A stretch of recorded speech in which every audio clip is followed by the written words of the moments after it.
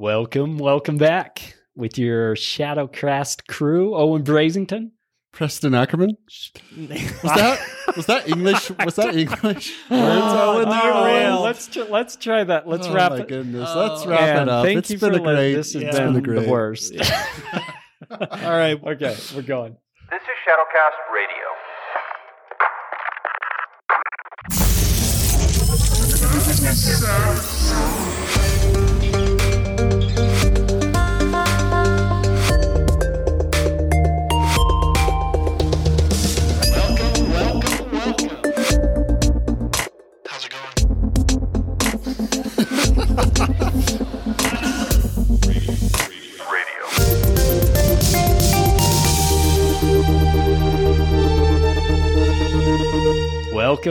Welcome back with your Shadowcast crew and another episode of Shadowcast Radio with your host, Owen Brazington. Preston Ackerman. Nathan Brazington. And I got to admit, I'm real excited about this episode. Now, I'm real excited. I say that every single episode, but I really am excited about this because I think we have a special guest. We do have a special guest. If you're familiar with our show and you've been listening for some time, then we featured this guest in a past episode.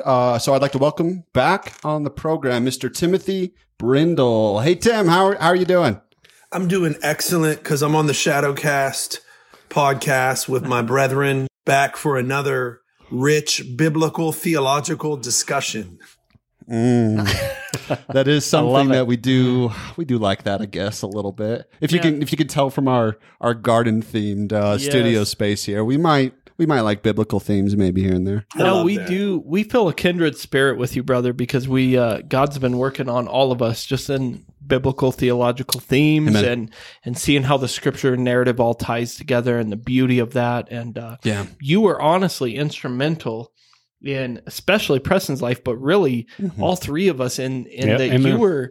you were kind of the forerunner for us. I know throughout the ages, many have viewed scripture in that light, but God used you in our lives, and we just appreciate you, whether that's just your graciousness on your third time on or a glutton for punishment. I'm not sure, but we're happy to have you, brother. We're going to try to make this not a two-parter, but you never know what happened.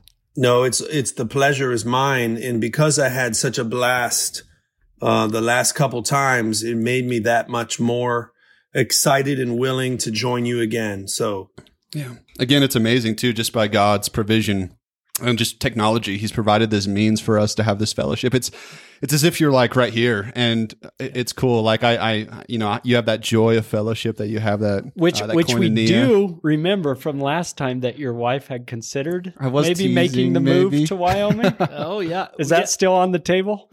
Well, what's very interesting is since I was on the program last, we have moved out from the urban area of Philadelphia, actually to a much more rural area, about an hour west of Pennsylvania. So I'm basically in the closest thing to Wyoming while still in the state of Pennsylvania. Without being in Wyoming. So what else has been going on in life? We had some great feedback on our episodes we had with you earlier. And so what's been going on in life and ministry, and what's God doing in your circles right now? Mm-hmm. Yes, a lot of good things have happened this last year. In particular, the Lord was gracious to bring me to a place of calling me to pastoral ministry.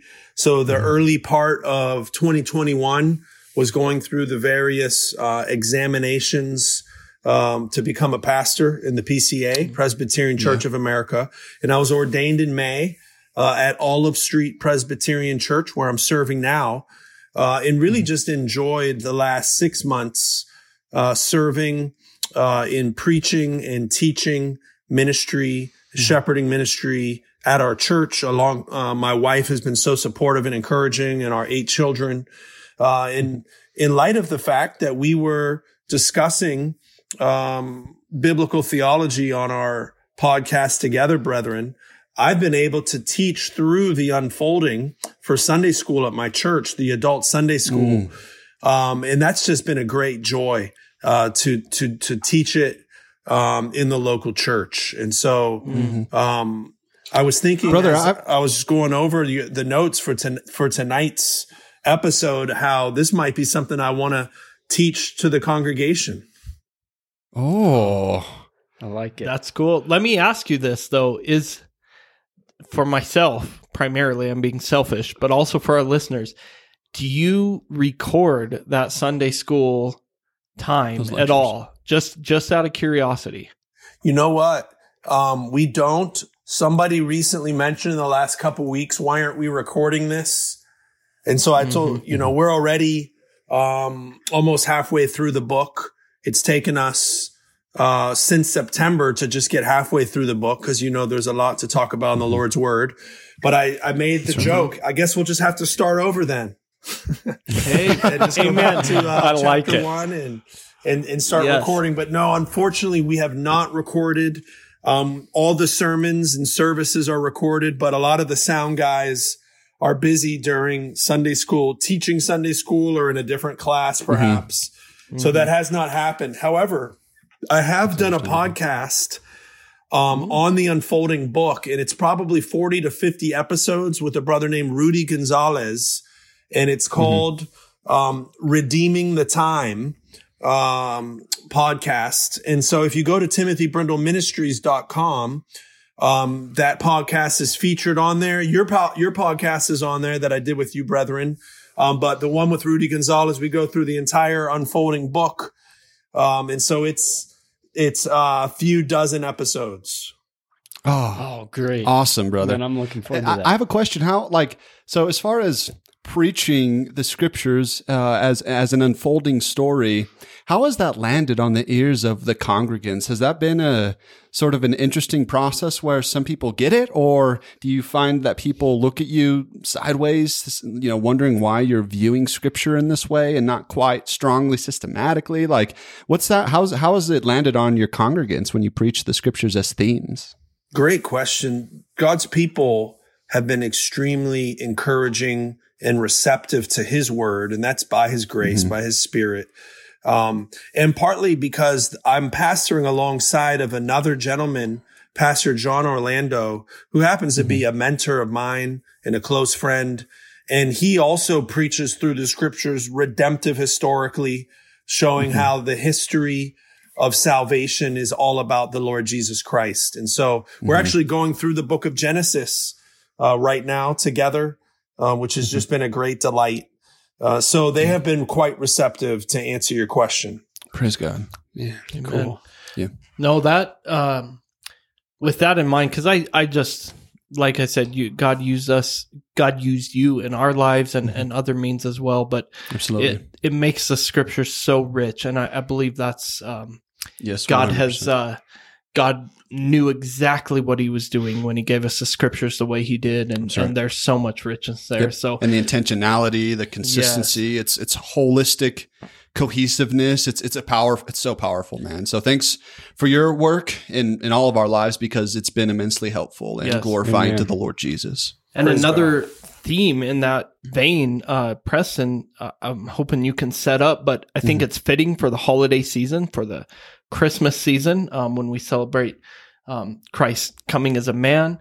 But Preston, do you want to frame that for us? What are we talking about tonight? Yeah. So again, as I have been trained, from the likes of brother like Mr. Brindle here to also other teachers, I've been learning how to spot themes and repeated patterns. And though this topic specifically was not included in the Unfolding album or book, it was something that I think by God's grace provided me categories and practice in recognizing patterns. And so I began to notice the power and the continuity and the consistency of feasting in the Bible, and that I don't think that this was necessarily something that was random bits of detail within the author's imagination, but was intentional from beginning to end, from Genesis to Revelation. And that's how we would define a theme, something that's that begins in Genesis and then finds an ultimate fulfillment in Jesus, and that we see then in the new garden, in the new Eden. And feasts is something that I'm absolutely convinced the idea, the theme of feasting, coming together, eating as a people, as brothers and sisters. I think that is a theme that's introduced in the scriptures, and I just want to suss that out tonight with my three brothers here. Something I need my brain examined, cause I left my father's house for the land God gave me, but it's plagued with major famine. Lies I'm struggling, a sojourner suffering. I go down to Egypt, but the Lord will bring me up again. He's telling me this eternal is my homeland, but I'm dwelling in tent, sojourner in my own land. Though I'm battered and I'm bruised, I set the pattern for these Jews of sufferers who trust your word. 11th chapter of Hebrews. See, I'm the forefather of many suffering sons of God who preferred this to being whoremongers. Though it's a dark call and getting hard often, he'll bring us into glory because our faithful God's sovereign. Before we go there, I do want to provide some sort of background details. So obviously the Bible was written by a primarily Jewish audience, both Old and New Testaments. And so Israel would have been a very much agrarian culture. So we can expect to see lots of gardening language, lots of feasting language. And so this is something to be expected, right? So there's a large focus upon food, gardening, seeds, trees in the Bible, right? And as to be expected, some of the common crops of Israel would have been wheat, barley, figs, dates, olives, grapes, and even pomegranates. Pomegranates are an important image too in the Bible. So I think, first of all, just as a first point, I think as Americans, we can... For us, food just sort of magically appears through the supply chain inside of Walmart, right? And so it's not necessarily as, I think, obvious to us to catch some of these themes as quickly because we don't live in an agrarian society. We tend to have other kinds of means of taking care of ourselves, and food just sort of comes in the grocery store. So I think we can fail as Americans to see the significance of this, but nonetheless, I think the biblical authors, though they were an agrarian culture, I think they played off of that to try to teach us something about the value of food, gardens, seeds, trees, even in the Bible. So I don't think this is just happenstance or historical detail. I think the biblical authors are drawing our attention to the idea of food and feasting and garden moments. And so as we begin Genesis, and again, at any point, brothers, you're welcome to jump in. We know Adam is appointed. Adam is the son of God. He's the human one. He is Adam from the earth. He is appointed to tend a garden in Eden and to exercise dominion over this world that God created as the image of God. And so now, the very first point that I want to make, the very first beginning, the beginning moments of this theme really begin, I think, in Genesis chapter 1, verse 29. And God said, "Behold, I have given you every plant yielding seed that is on the face of the earth, and every tree with seed in its fruit. You shall have them for food." Right? And so right here, I think, is the very beginning of where this theme is getting expressed. Yeah, what do you add from the first garden, brother? What do you see there? Yes, and I love that, what you've already shared. Yes, the Lord created Adam as a priest, as a royal priest, a king priest. And it's very interesting that both the place of testing for Adam to show what it is like to image God, to love righteousness and hate sin, and to show the Lord's holiness is at a tree with food. And then also what represented the reward had Adam passed the test and obeyed God perfectly is another tree. Mm-hmm. So the two trees are very important. And so I think what you just shared from Genesis 1:29 begins to get unpacked even more. Right after the Lord creates Adam, you find in verse 8 of Genesis 2, the Lord God planted a garden in Eden, and there he set or put the man there. And then the next verse, out of the ground the Lord God made to spring up every tree that is pleasant to the sight and good for food. And then notice this next phrase, the tree of life was in the midst of the garden and the tree of the knowledge of good and evil. And so the beginning really of the Bible, it's an invitation to feast on the food that is beautiful, that is good, but also there are wrong kinds of feasting. There are wrong sorts of appetites that we can potentially indulge in, at least in the case of Adam. You can feast on the goodness of the garden, right? On all the trees, and then eventually the tree of life. But also in the midst of that garden is a tree of testing that really looks good. But we are called to withhold feasting on that and to feast rather on the tree of life. That's good. Man. And it was in that case that really one was there was a desire after the serpent had appeared, there was a desire for feasting that was not ordained by God or not encouraged by God. Yeah. Decreed by God. Yeah, decreed. Yep. Yep. Do not eat of this fruit. So you're saying we can do feasting wrong. That's what you're saying. That's a good question. So where do we see bad? I guess if there are examples of feasting that are God ordained versus feasting that is not God ordained or maybe prohibited. Well, and I think we'll see both examples of those as we travel, I know, quickly through the scriptures. But where do you take us next, brother? Well, I would say it's very interesting that in the very last book of the Bible, the Lord Jesus Christ sheds light on Genesis 2 and Genesis 3, where he makes clear, this is Revelation 2:7. He who has an ear, let him hear what the Spirit says to the churches, to the one who conquers, to the one who overcomes, that is. And this verb, nikao, which John likes to use, he uses it in 1 John. Faith is our victory by which we overcome the world. So overcoming in this context is by faith in Christ. To him who overcomes, to him who conquers, I will grant to eat of the tree of life, which is in the paradise of God. And then in the last letter to the 7 churches, Jesus says he stands at the door and knocks. And if anyone hears his voice and opens the door, he'll come into him and eat with him and he with me. And so I would just say, to set the background, the setting is that feasting and eating is a picture of fellowship with the Lord and with one another, but it's primary in terms of communicating fellowship and communion with God.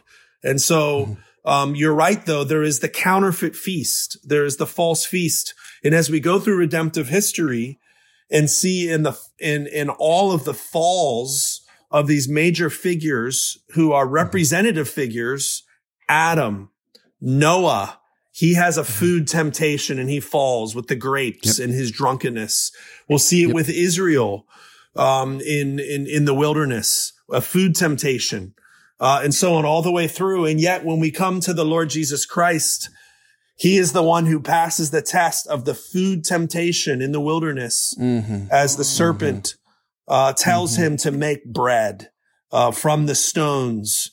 And so it's just striking that the I just love how you notice this theme and how you're seeking to build on it. So thank you so much for bringing this to light, brothers. And I know we're just getting started, but those are a few thoughts preliminary. Brother, I feel like this is going to be an impossible thing to try to do in one podcast episode, but we will try to do our best. And so you mentioned the Lord Jesus, something that really stood out to me as far as his priesthood. It's not after the Levitical type of priesthood, but rather it's after another kind of character's priesthood. That would be after the order of Melchizedek. And so sprinkled all throughout, and the reason why I even bring up Melchizedek is because there are feast moments throughout many characters in the Old Testament, and Melchizedek is one of my absolute favorite. And so in Genesis chapter 14, verse 18, this is Abraham and Melchizedek. He says, "And Melchizedek, king of Salem, brought out bread and wine. He was priest of God Most High." And so if you're familiar with Melchizedek, and if you're familiar with really as then the story continues to unfold, the Levites adopting that office of priest, well, right here is mentioned Melchizedek, who would not have been Aaronic. He was a different kind of priest. And what does he do when he meets Abraham? He brings out bread and wine. He brings out the feast. And so just real quick, brothers, what are some of your, favorite or even stories that stand out in the Old Testament where you have these feast moments? Well, I love it when the Israelites come into the land promised by God, Canaan, which was a land flowing with milk and honey, which is kind of odd because nowadays you don't hear that term very well, right. But it just doesn't resonate with them as it did with the Israelites at that time where, man, this is a bountiful place. Bountiful. That's a great word. Yeah. And so I think, man, I love that picture of God is inviting his people into, who were previously slaves, into a land that is flowing with ingredients needed for a grand feast. For a grandiose feast. I love that. I love that picture. I agree with you. It makes me laugh. Once you brought up this topic, Preston, as you look through the biblical narrative, I just started laughing, especially with the Israelites and the wilderness, because it seems like, I don't know if we're just very stomach oriented, but their frame of reference was food. Yeah. Because you see their complaints and they're like, we had meat and potatoes and leeks. And now we're in the wilderness. And what was, like you said, Owen, what was the tagline that God kind of promised them was the land flowing with milk and honey. And so it's another feast. Yeah. And there's a false feast that they wanted back in slavery. Absolutely. And so at first when you brought this up, I was like, yeah, it's a theme. But now I'm like, it's actually a big theme. It's really a big theme. And I'm impressed. Yeah. I would love to hear your thoughts, Brother Timothy, on just what are some of your favorite feast moments of that theme that travels throughout Scripture. Yes. Psalm 34, David says, taste and see that the Lord is good. And so even stepping back, the fact God made us physical, spiritual creatures in his image, he has given food, as we saw in Genesis 1 and Genesis 2, and he's given us the ability to enjoy food through taste buds and through the palate. And yet, these enjoyments of food are really a pointer to the Lord's goodness. Eating good food was always intended to point to the Lord's goodness, feasting on the Lord and in his kindness and in fellowship with him. And so it's striking though that after Adam sins, with fruit, we see Abel, a faithful priest, bringing his food offering to the Lord, contrasted with Cain's. And I think your outline brought this out, Preston. And yet with Noah, we have a new Adam figure. He represents, through covenant, those who are with him, saved through the flood. And there's a lot of commandments the Lord gives Noah about bringing food on. And there's a specification. He gets specific regarding clean animals for the sake of, also preserving not only quote unquote unclean, but clean animals. And as you said, it's Moses, the inspired author, who wrote Genesis, and he's writing for the Israelite audience. And so not only is Adam a paradigm and as a priest, so is Noah. And when Noah comes out on the other end of the waters of judgment that the Lord has brought him and his family through, he builds an altar and he offers up some of the clean animals to the Lord. And these burnt offerings have a sweet smell. So it's not only the taste of food, it's also the smell, but it's sweet to the Lord. And so Noah and the sacrifice of clean animals and the sweet aroma, it also will become a paradigm for the sacrificial system. But I think it's so awesome that you pointed out Melchizedek bringing out bread and the wine. And yet the scriptures do take us through the path, down through the journey, of the feasts of Israel.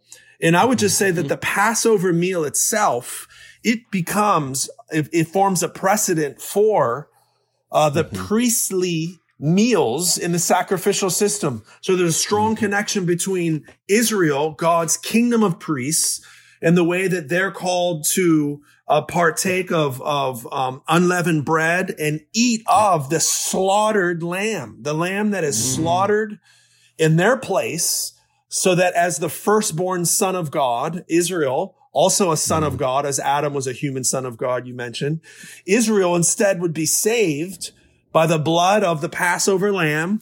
But remember, the Lord kills the firstborn son of Egypt. The firstborn son, Israel, saved, but they get to feast on the slaughtered sacrifice. This then will become the very blueprint for the Aaronic Levitical sacrificial system. And so I would just notice that the book of Leviticus has hundreds of references to eating.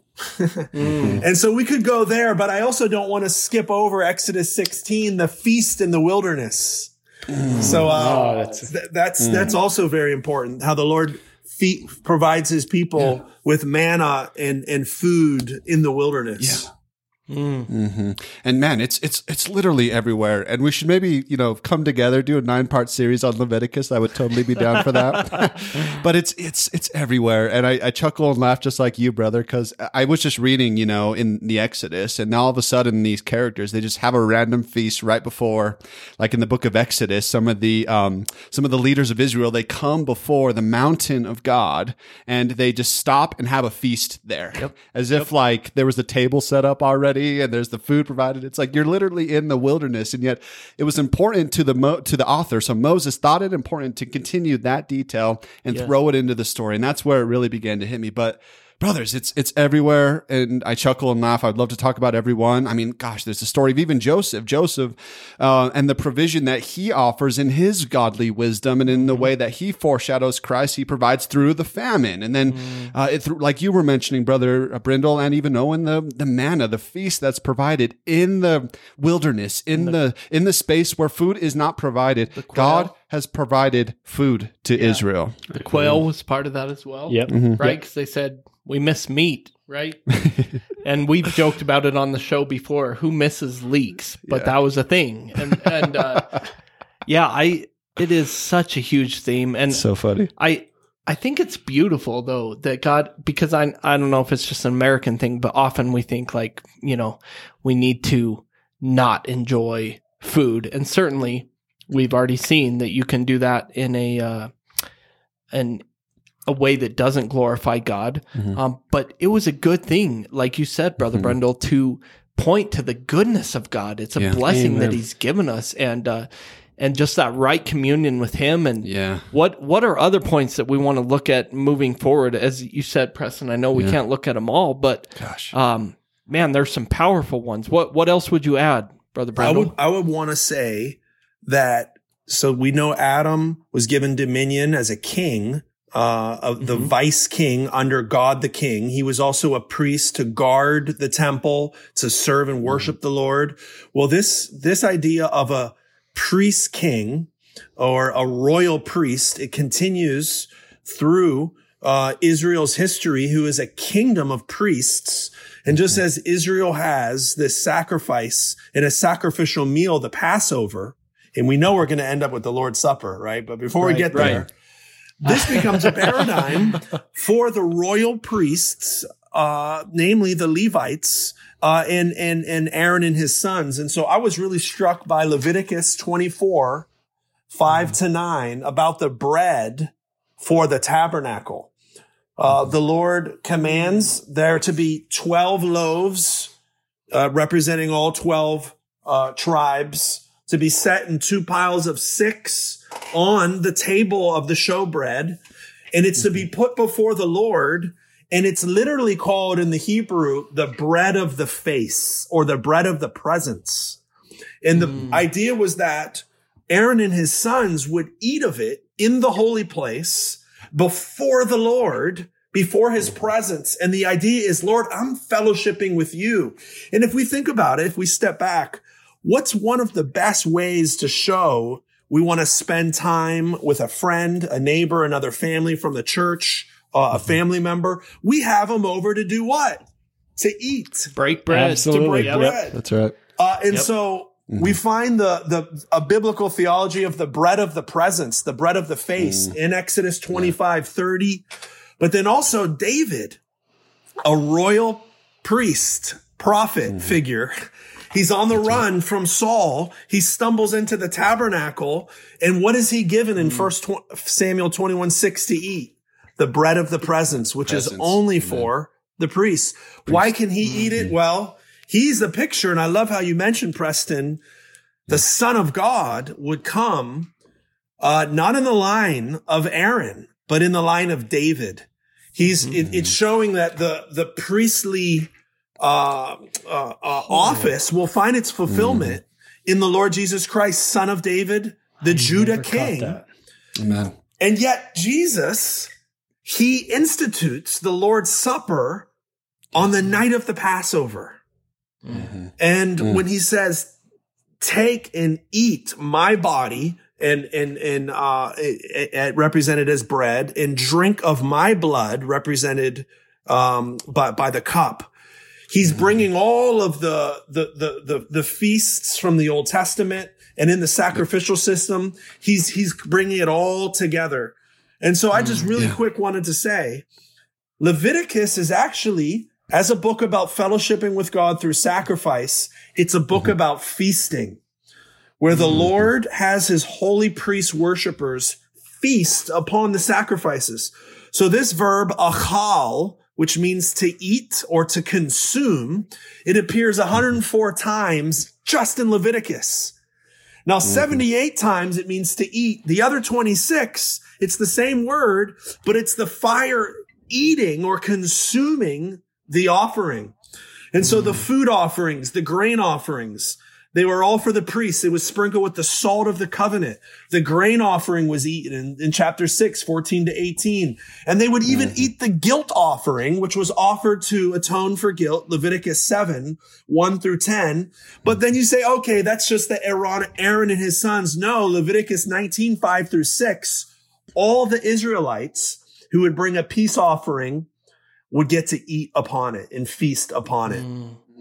And so that's where my mind is going briefly. There are other things to mention, but what are some of your thoughts on that, brethren?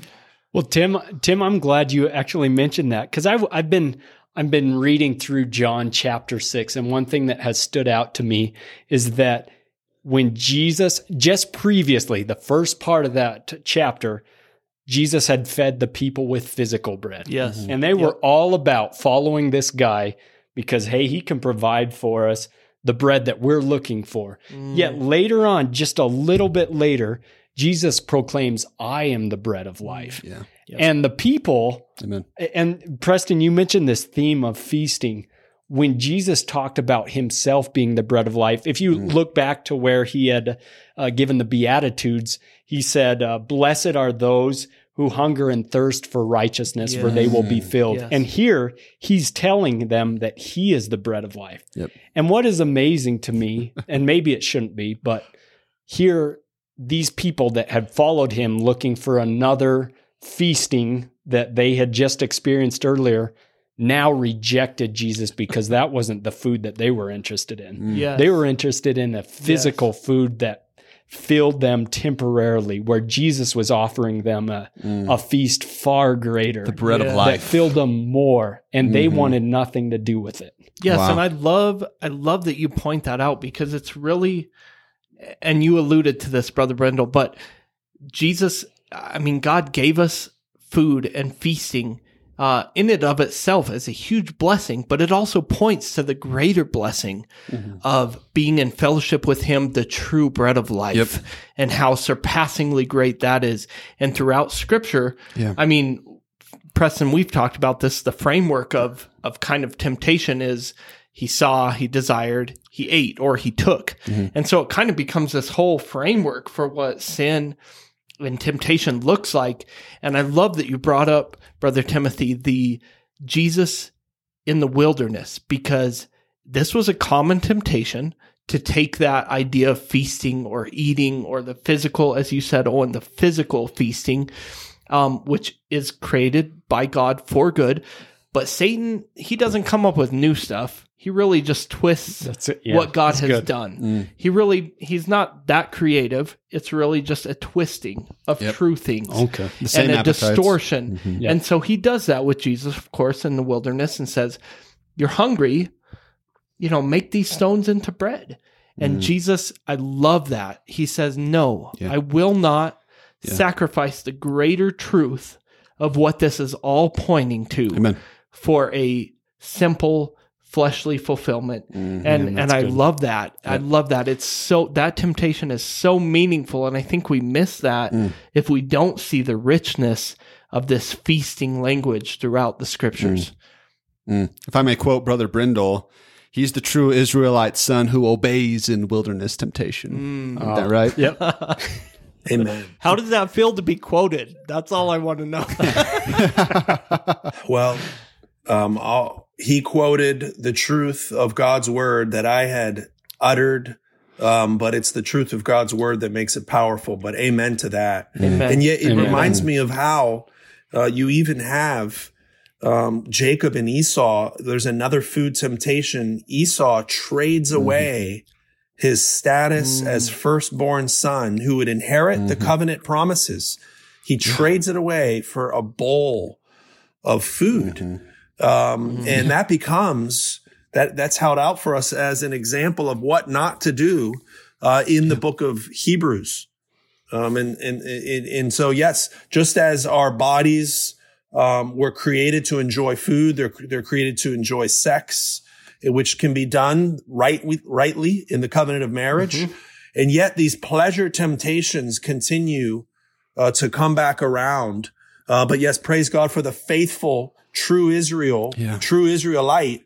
And isn't it striking that after he fed the multitude in the wilderness, and remember that happened on 2 occasions, on the one occasion, how many baskets full were there left? How many baskets left over? There were 12. Just as we saw that there were the 12 loaves in the tabernacle that Aaron and his sons would feast upon.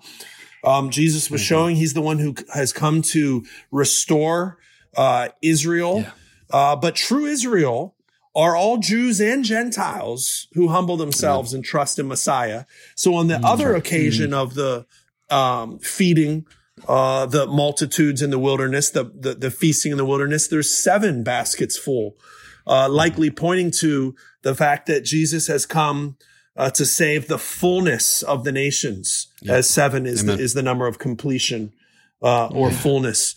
But guys, I would say my favorite Old Testament feasting is in 2 Samuel chapter 8, where Mephibosheth, the crippled grandson of Saul, who David had the right to kill because as he became king, he could have done away with all of Saul's ancestors. Yet because David kept his covenant with with Jonathan, he chooses 2 Samuel 9 to have mercy on Mephibosheth and have him sit as one of David's sons, always at his table. So Mephibosheth ate at David's table like one of the king's sons.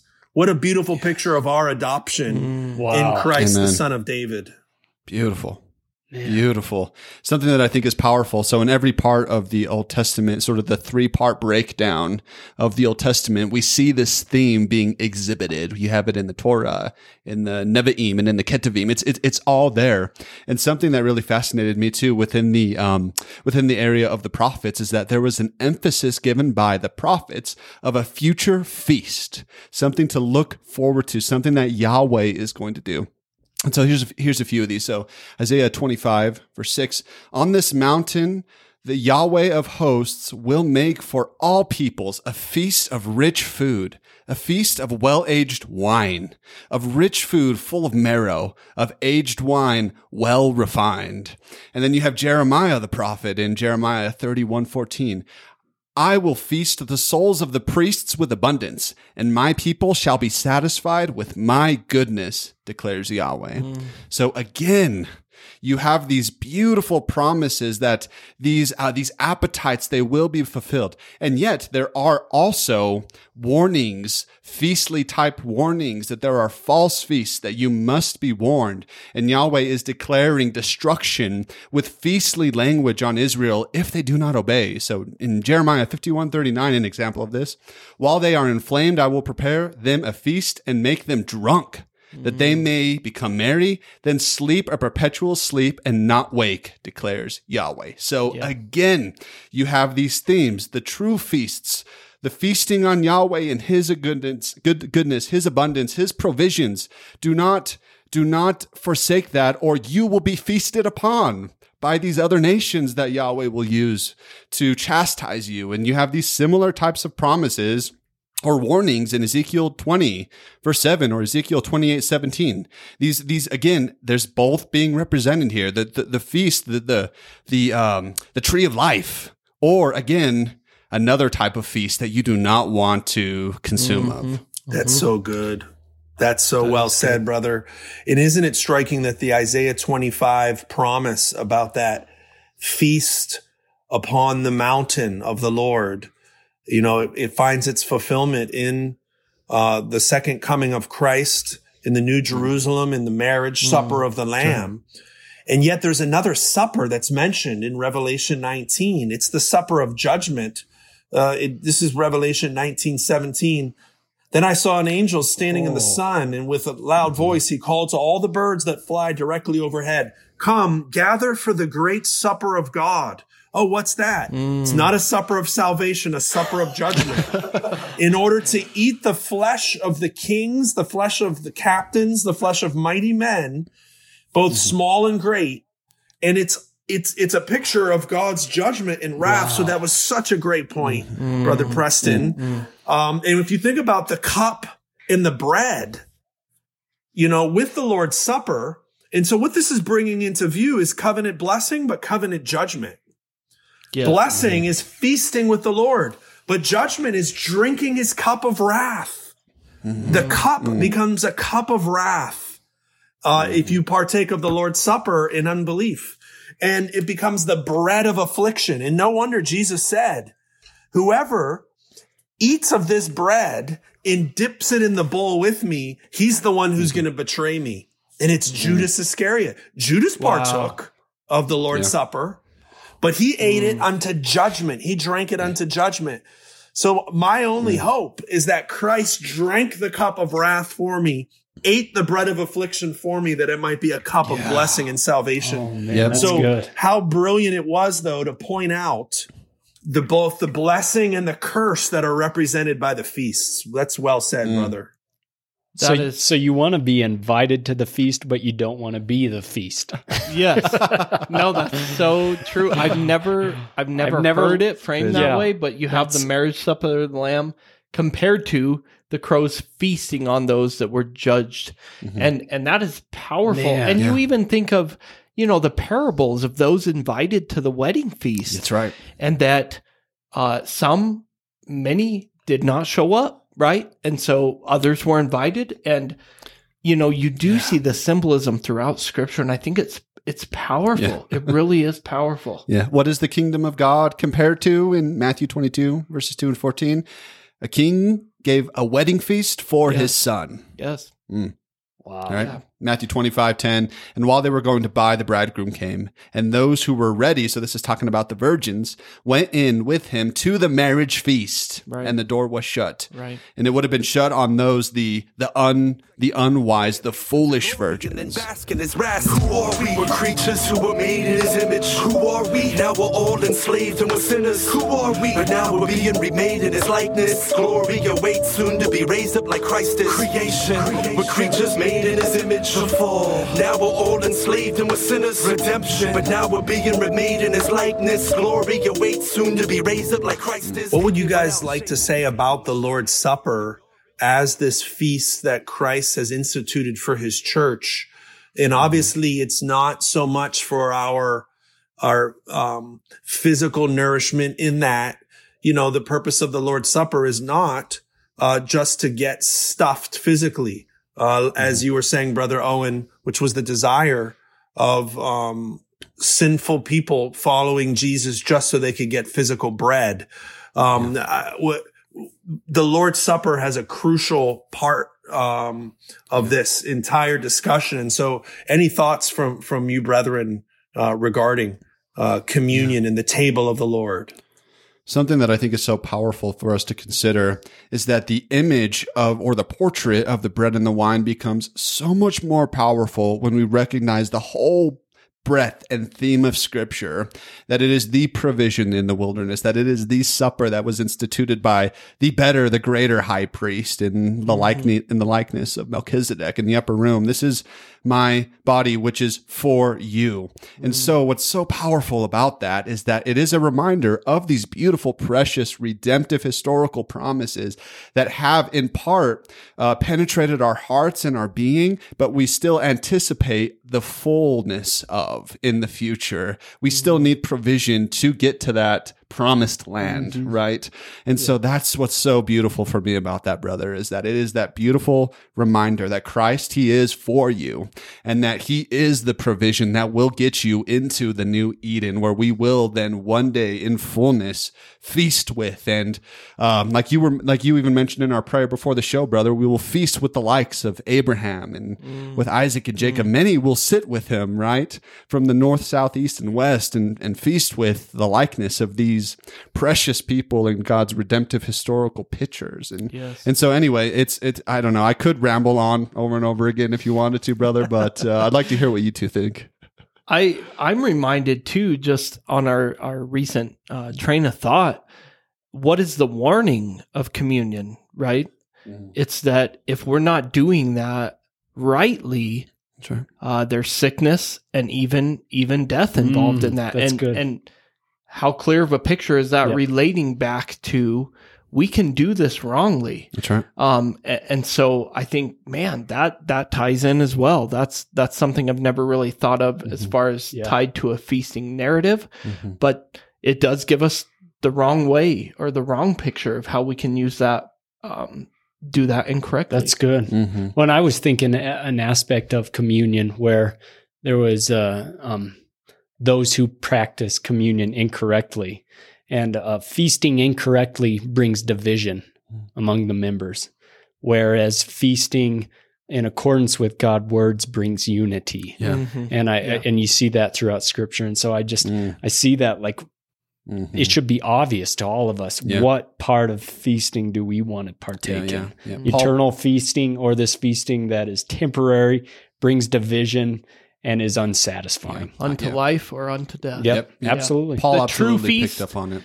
And that's always, sorry. No, you're good, brother. I want to hear about Paul, but that's always the picture I feel like in the biblical narrative. It's the true thing, or Satan offers this distorted version of it that is tempting to the eyes and the flesh, but it's like we have the choice constantly to go for the true thing or to turn aside for the distortion. Yeah. Like you were saying, JB's versus Denny. Well, I don't know whether good comparison. JB's is on notice. I know. You're not the true thing. Not the true thing versus something else. Where way does better. Waffle House fit in I this know. analogy? It's somewhere in the It's middle. gotta be. It's not totally true, but it's still good. no. What were you saying about Paul, though, Brother Preston? No, absolutely, brother. Paul picked up on this theme, absolutely.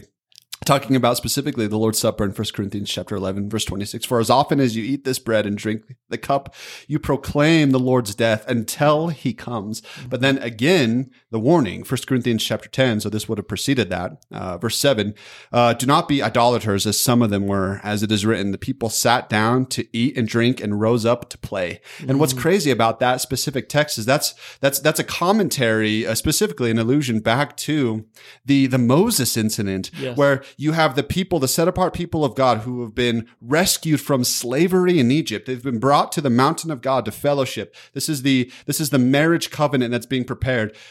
These are the conditions of the covenant. Israel says, we will obey, right? But then, in response, what they do is they disobey. And then they have this feasting with an idol that is called Yahweh. And what's crazy is Aaron even says, we will hold a feast to Yahweh tomorrow. Yeah. And so what's so wild about this is there's, again, like the whole Old Testament has prepared you for this metaphor, this idea, there is a false feasting compared to a true feasting. And one results in covenant judgment as then Israel enacts covenant judgment on these idolaters in that story in Exodus. But to God's true set apart people, they will be brought to the true marriage feast, the true marriage supper of the Lamb as blood-bought brothers and sisters in Christ. So, what do you have to say about that final feast, Brother Timothy? Yes, I would just want to briefly say, I love what was brought out about the Lord's Supper. It not only is one of remembrance, causing us to remember Christ and his death, but it's also one of anticipation, longing for the feast to come. But I would want to point out something that John Calvin really contributed to the evangelical church. And it's what we call the spiritual presence of Christ. And what Calvin did in the Reformation was he both refuted, he refuted the various extremes. You have Rome and the Roman Catholic Church, who teaches that the bread and the cup become the literal physical flesh of Christ and drinking of his blood. And so every time the Lord's Supper is instituted, it's a re-sacrificing of Christ, which according to Hebrews it's impossible. It's blasphemous. It's heretical because the once for all sacrifice of Christ is enough.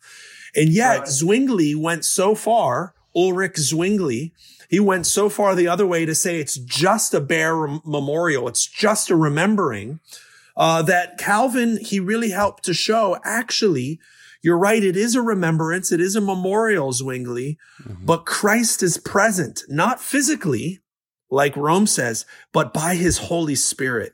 The Spirit of Christ is present at the Lord's Supper to feed his people with the benefits of the covenant of grace. In other words, Christ is there by his Spirit to nourish our faith. And so going back to John 6, whoever feasts on me eats true food. If you don't feast on me, you have no life in me. Whoever drinks my blood drinks true drink. And so through the physical elements of the body and the bread of Christ and the cup that's given, Christ by his Spirit is feeding us by his grace, not only with the remembrance of the forgiveness of sins, but power against temptation. But it's a fellowship with the Lord. And so 1 Corinthians 10, 16 to 18 is in that same context. You mentioned, Preston, and it also brings out the oneness that you mentioned, Brother Owen. 1 Corinthians 10, 16 to 18. The cup of blessing that we bless, is it not a participation, literally a koinonia in the blood of Christ? Is it not a fellowship in the blood of Christ? The bread that we break, is it not a koinonia, a participation, a fellowship in the body of Christ? Because there is one bread, we who are many are one body. Therefore, let us all partake of the one bread together. And then notice this. He takes us back to the sacrificial system. Consider the people of Israel, literally the Israel according to the flesh. Are not those who eat the sacrifices participants, fellowshippers with, sharers in the altar? And so as we feast on Christ, we do it together. And we're not feasting on the physical body of Christ, but Christ by his Spirit is feeding us, and yet it's a preview of fellowshipping with the Lord forever in the new heavens and the new earth as we feast with him. And the consumption of the tree of life. That's right. Yes. Amen. Eternal life. Amen. So through Christ. As we are in this Advent season, just celebrating and reflecting on the incarnation of Jesus as true man, the true man. Just maybe this is more slipping into a pastoral perspective, but it's okay because he's a pastor now. That's right. There you go. Right. So what would you share with our listeners as far as we gather during this season for eating together, breaking bread together? What would you say to them to tie that into this feast narrative that we see throughout Scripture. Yes, I would rightly amen everything you brethren said about the way that Christ has come to fill the soul, to fill us. And Owen, you mentioned which I hadn't thought of, but it was just great that you went there. Matthew chapter 5 in the Beatitudes, hungering and thirsting for righteousness. Blessed are those who hunger and thirst for righteousness. They will be filled. They will be full. That same word is used again in John 6 for the crowds longing to be full or filled, but Christ making clear it's only me who can satisfy. And so I want to remind us, and this is something I have to remind my kids, we love Christmas presents, but Christmas gifts in the plural, they really can't ultimately satisfy. They're meant to be pointers to Christ. That's right. And this is something we need to remind our children. You know, this gift that daddy or mommy is giving you, sorry, it's not from Santa Claus. Don't need to burst your bubble. This is a pointer. It's showing you how God in his goodness gave his son the greatest gift of all, the bread of life, the bread of heaven, the one who comes down from heaven to give life to the world, to satisfy us, to feast our souls on his grace. Amen. Well said. And that's Yeah, good. I'm reminded specifically. So this is, if we started in one garden, let's end in another garden. So Revelation chapter 19, verse 9. And the angel said to me, write this, blessed are those who are invited to the marriage supper of the Lamb. And he said to me, these are the true words of God. Amen. Wow. Amen. Well, Preston, I don't know. I really appreciate you bringing up this topic. And thank you so much, Timothy. It's been, you've provided some really good clarification and insight into this topic of feasting, things that I really hadn't ever seen in Scripture before. You should, Tim, write a song just specifically about feasting that There you you should, go. I don't know, maybe release as a single to include in the unfolding, but We've been waiting. Just We've been waiting for waiting it. on some music. Question is, can you get it done in 5 days before we post this? we would like to include it in the show if you could. Yes, wow. That's an excellent idea. And thank you, brethren. I'm so blessed by your love for the word and how you're taking this redemptive historical hermeneutic and applying it to your own reading and application of Scripture. It just gives me so much joy to see you guys doing it and to be able to participate with you. This has been a feast for the soul. Thank you so much. Oh, amen. And God has used you in our lives, and just so that he may continue to use you, and obviously he'll do what he wants. He is sovereign. But how can our listeners connect to you and get a hold of some of your resources, your music, your book?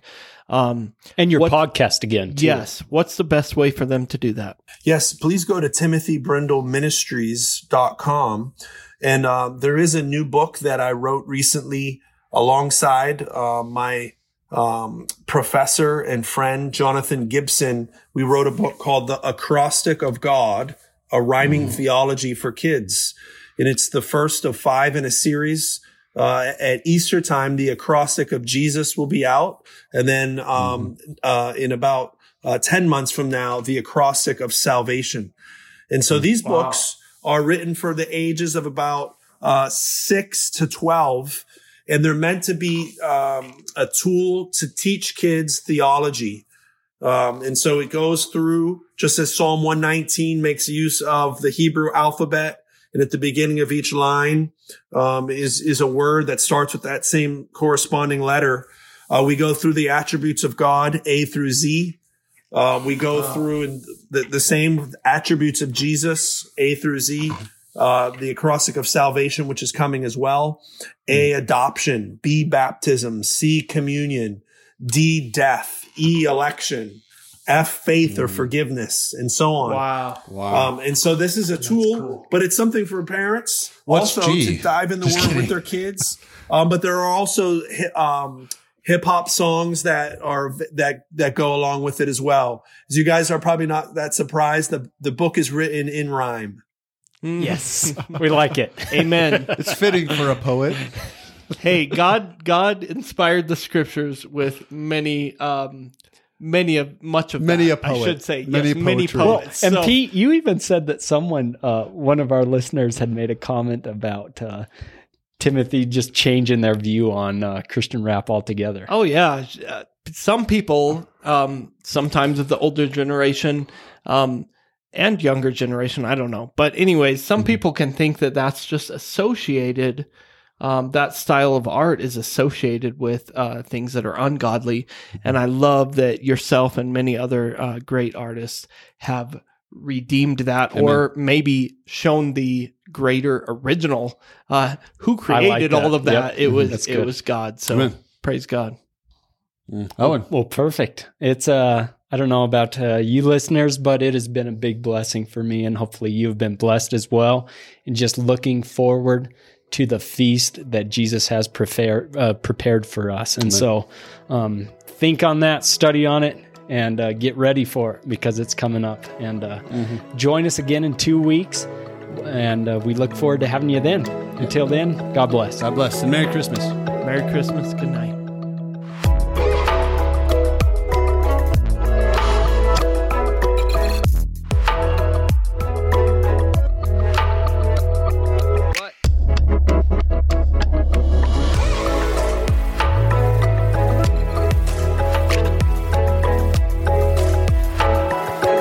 Send us a message at feedback@shadowcastradio.com.